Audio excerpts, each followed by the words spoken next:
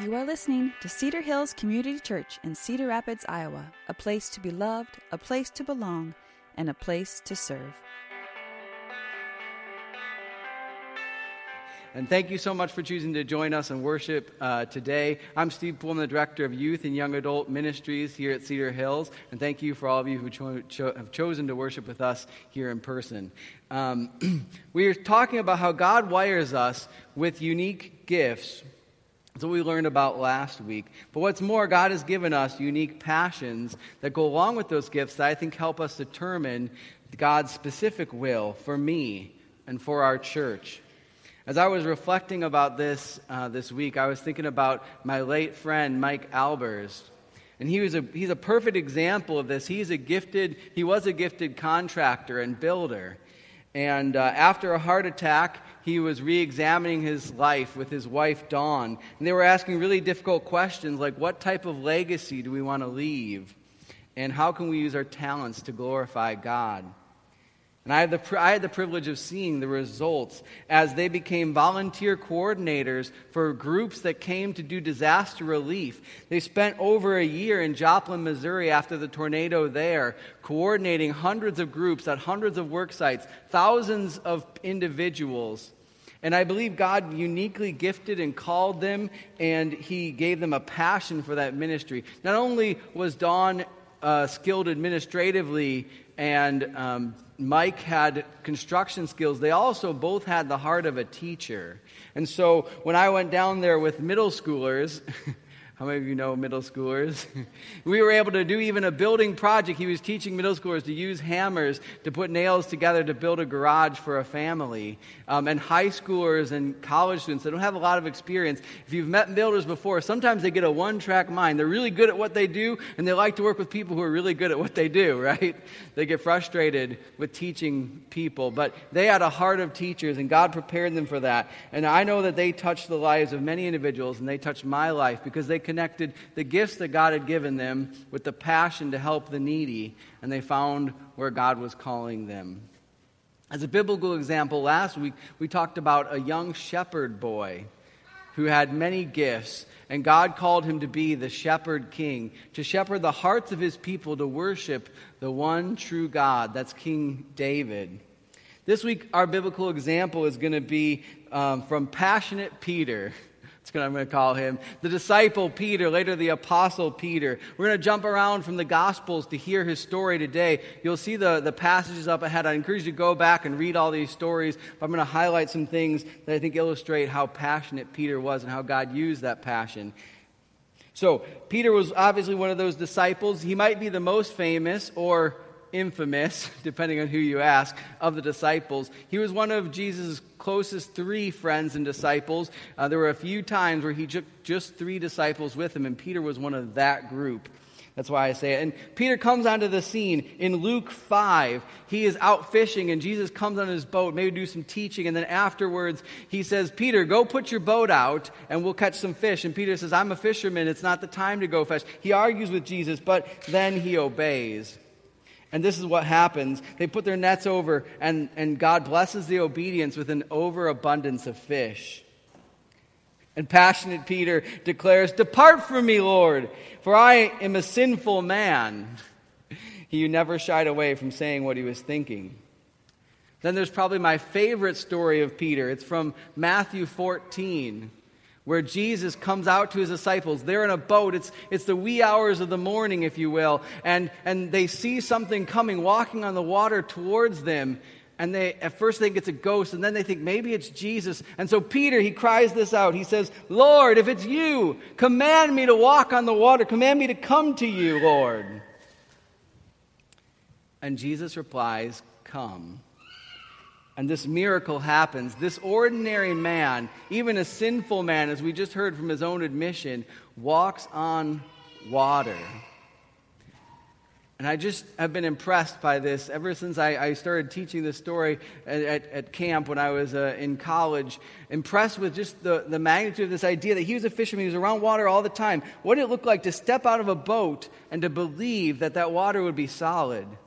And I like to ask questions. What did it look like? Because it was wavy, right? What did it look like to walk on the waves? Did he have to climb up and down the waves, or did he walk on an even, and the waves just kind of splashed over his feet? I don't know what that looked like, but maybe I'll ask him when I get to heaven. But Peter doubts.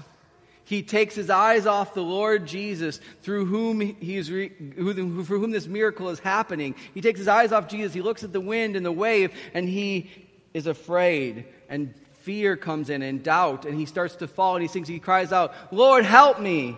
And Jesus comes and takes his hand and pulls him up, and they walk together to the boat. And Jesus scolds him, "You of little faith." But I think we also should just pause and admire that boldness, that passion that he had to even ask the question, "Lord, if it's you, tell me to come to you on the water," and to be daring enough to step out of the boat. And if the other disciples, the 11 who stayed in the boat, are anything like me, they have as much humanity as I do, they might have been a little jealous of that moment that Jesus shared, the intimate, miraculous moment of Jesus and Peter walking on the water. Peter's passion did get him into trouble sometimes. In John 13, we hear where he argues with Jesus. Jesus is washing the feet of his disciples, and then he comes to Peter, and this is what he says, "Never shall you wash my feet." But Jesus replies, "If I do not wash you, you have no part of me." Then passionate Peter goes to the other extreme. He says, "Lord, not my feet, but my hands and my head as well." Peter just jumps around. He's so excited. He's like, "Okay, Jesus, I'm all in. Wash all of me." And Jesus says, "Peter, you don't understand. This is not about washing people's feet." Jesus actually training his disciples. You need to be a servant. You need to be a leader like this. You need to be like the slave of all if you want to be a leader in my church. You want to lead my people, as we'll see. And later that night, Jesus is telling his disciples they're going to fall away from him when he's arrested. And Peter says this in Matthew 26:33. "Even if all fall away on account of you, I never will." "Truly I tell you," Jesus answered, "this very night before the rooster crows, you'll deny me 3 times. But Peter, passionate Peter, argues with me. He says, even if I die with you, I will not disown you." Peter has a passion for Jesus.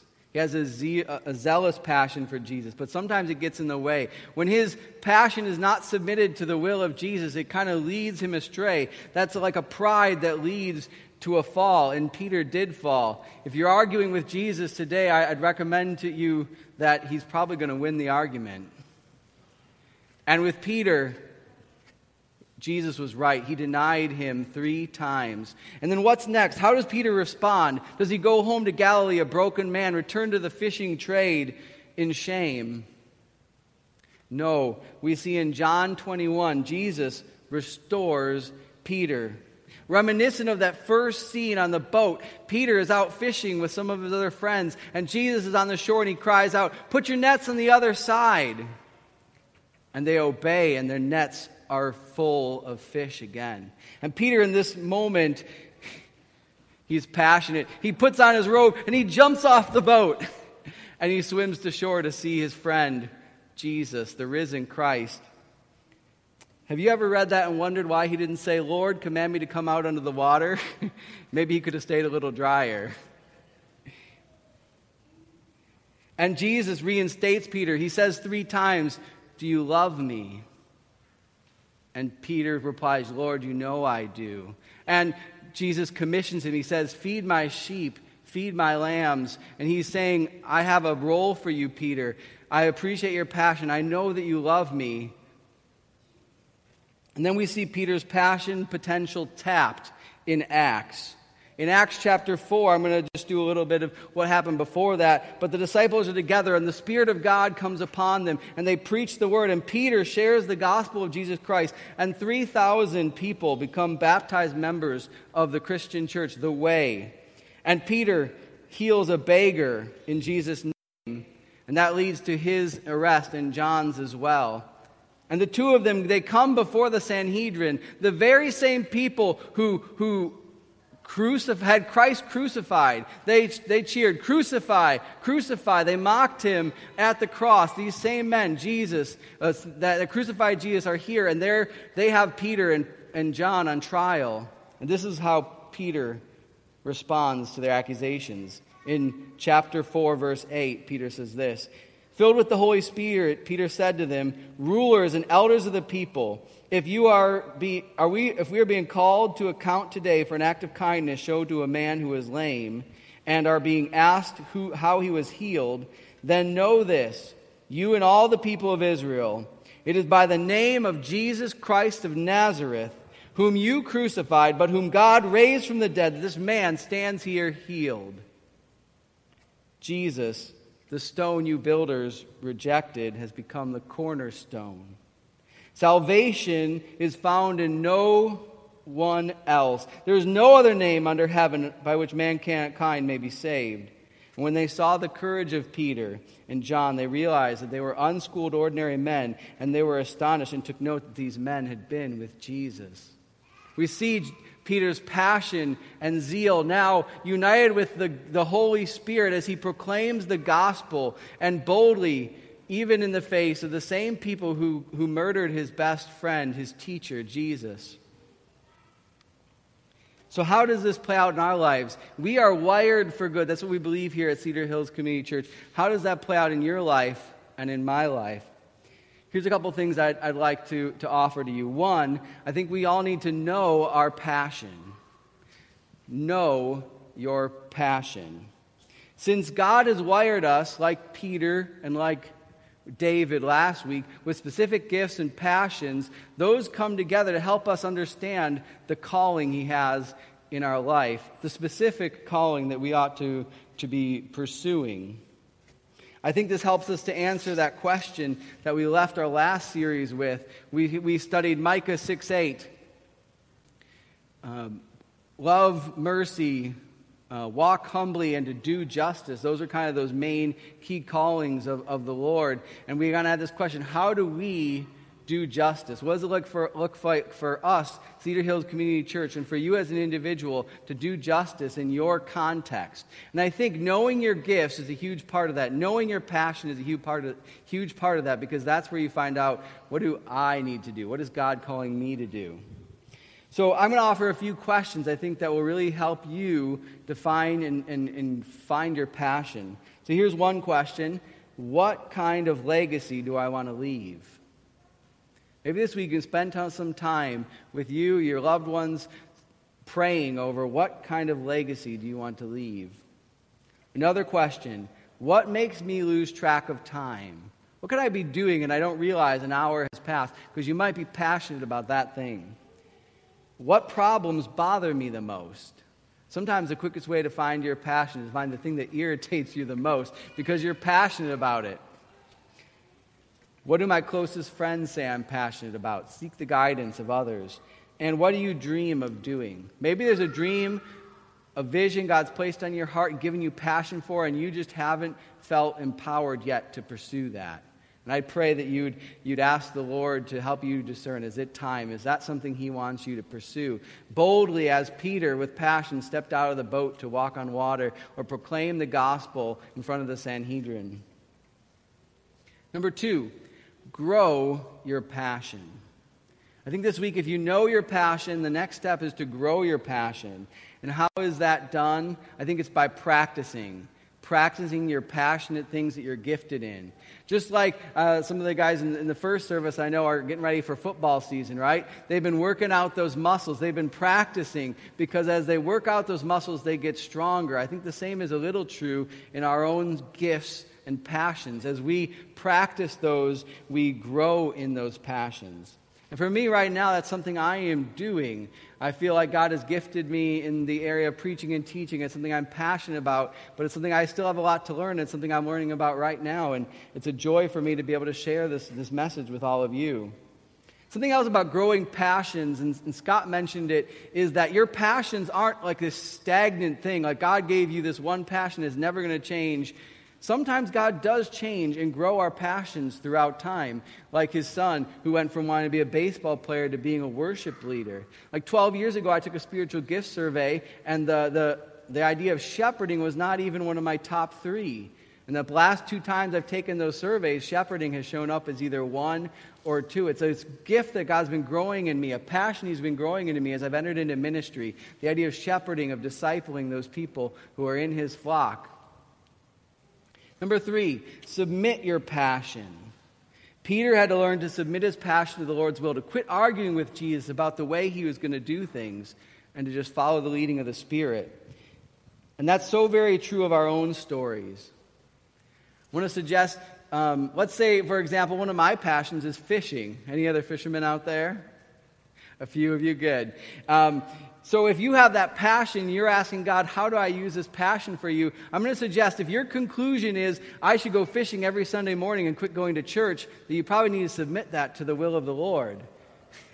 Because He's told us that we are a part of a body, and bodies need to be connected. If you chop off the arm, it's not nearly as effective. If you go and you never attend church anymore, you're not being connected to the body, you're not being fulfilled. You need to reassess how you're submitting that to the will of the Lord. There's many ways you could use a passion for fishing. Maybe He wants you to be a disciple fisherman. He wants you to take young men and young women out and talk about their life with them as you go fishing. Maybe an evangelist fisherman. You can invite your neighbors or your friends to go fishing with you and just share the gospel with them as you're out on the lake for a day. So much fun, and you can be serving the Lord. Number 4, mobilize your passion. We were given these gifts and these passions for a reason, and I want to say that it's not for your own good. God doesn't give us spiritual gifts and passions to benefit us, but to benefit the body of Christ, to benefit each other. That's the beauty of being in Christian community, is that God created us to use our gifts to complement each other as we enter into this community, this body of Christ. And so, as you practice and grow, you have to mobilize your gifts. If you hold them to yourself, it's just like missing the point, as Peter did, and saying, well, I'm going to hold on to this thing. We need to just activate those gifts and put those out and start using them for the power of the Lord. I think the kingdom, when we pray the Lord's Prayer, it says, Thy kingdom come, Thy will be done. The best way that's done is when God's kingdom people enter into the use of their gifts and their passions to bring God's kingdom here on earth in the context of being a part of His body. One last analogy that Paul uses about this that I think it really connects with passion is, Paul says the Christian life is like running a race. Any runners out there?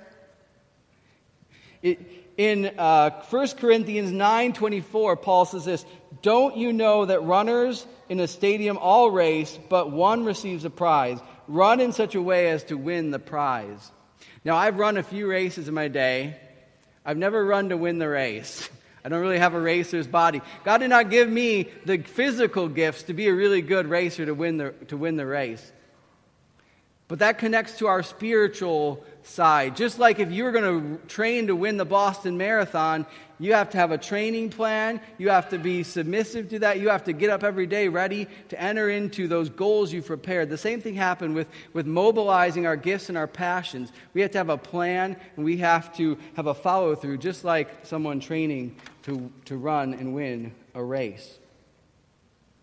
So the last thing I want to do is just connect us once again to today, to the question we ended our last sermon series with, this idea that how do we as Christians here in Cedar Rapids, how do you as a member of Cedar Hills Community Church and whatever other distinctions you have to yourself, how do you bring justice to this world and fight against injustice? And I think the best way to do it is to really lean into your gifts and your passions and your calling and seek out God's specific will for your life. Here's some ideas. I want you to not think it has to be so complex. There's this story that Lindsay brought to my attention about a tattoo artist. I don't know if he's doing this for God's will or not, but a simple way he's trying to help with this racial injustice stuff is he's offering to freely alter and cover up a tattoo that has hate language in it, or a hate symbol in it, or a gang tattoo. He's offering to cover that up for free. Maybe you're here today and you've got building gifts, and you can come physically run some wire for us. Help the church be wired for good. Or I know of Matthew 25 building project they've got coming up at the beginning of next month. You could get connected with that. Maybe the food pantry is part of your passion, feeding hungry people. Maybe homelessness is a passion of yours. We work with Family Promise, and there's other organizations that God might be calling you to connect with if Family Promise is, or if homelessness is a passion of yours. I've seen some people posting in this time an increased knowledge of sex trafficking. There's a huge injustice there. Maybe God's given you a passion for that, and you can enter into some solution through the power of the Holy Spirit. There's so many ways. It can be as simple as taking a meal to somebody who's been at home a long time. Maybe somebody who's grieving a family member or a loss, a family that's really just struggling right now. Simple ways that you can take a gift even for cooking and bless somebody this week to activate those gifts, to put them into practice. Let's bow our head in prayer. God, I thank you so much for today. Thank you for the reminder that we are wired for good, not just our own good, but a greater good. We are wired for a good as we entered into the good news of Jesus. We are wired to be gospel people, to be kingdom people, to bring your kingdom to come here on earth as we practice our gifts and practice our passions. I just pray right now as we prepare to have a time of giving and we head out, that we would be really contemplating these questions and thinking about what is the kind of impact that I want to have? What kind of legacy do I want to leave, God? That's the kind of question that with your Holy Spirit can be guided to really open up our minds and help us to pursue new directions. I pray if there's somebody here who right now is arguing with you, God, I pray that they would realize that resistance is futile, that you have a will and a plan for their life. And if they submit it to it, it is a plan for good. It's abundant life, John 10:10, that we can have that abundant life if we enter into and submit our passions to you. God, I pray if there's somebody here who knows a passion they have but has just been struggling to launch it, has been struggling to feel like I can have the freedom to act in that way because it's scary sometimes to step out of the boat like Peter did. I pray that a person would seek your timing, would seek your Spirit's leading in that, and that ultimately they would feel like at the right time they can move and enter into that gifting, that passion, that calling that you've created for them. Even if it's counterculture, even if some people shake their head and wonder why we're doing it. If we're following you, we know it's a good call. God, I just pray that you would be with us this week. I pray for those people who are at home, who are sick and ill, and have family members who are sick, God. I just pray that your hand of blessing would be on them. I pray that as a church we'd be people who support each other, and we would be a body of Christ, supporting and encouraging each other. In Jesus' name, amen. Thank you for listening. We pray you were blessed by today's message. If you'd like to support the ministry of Cedar Hills, please visit our website, www.cedarhillscr.org.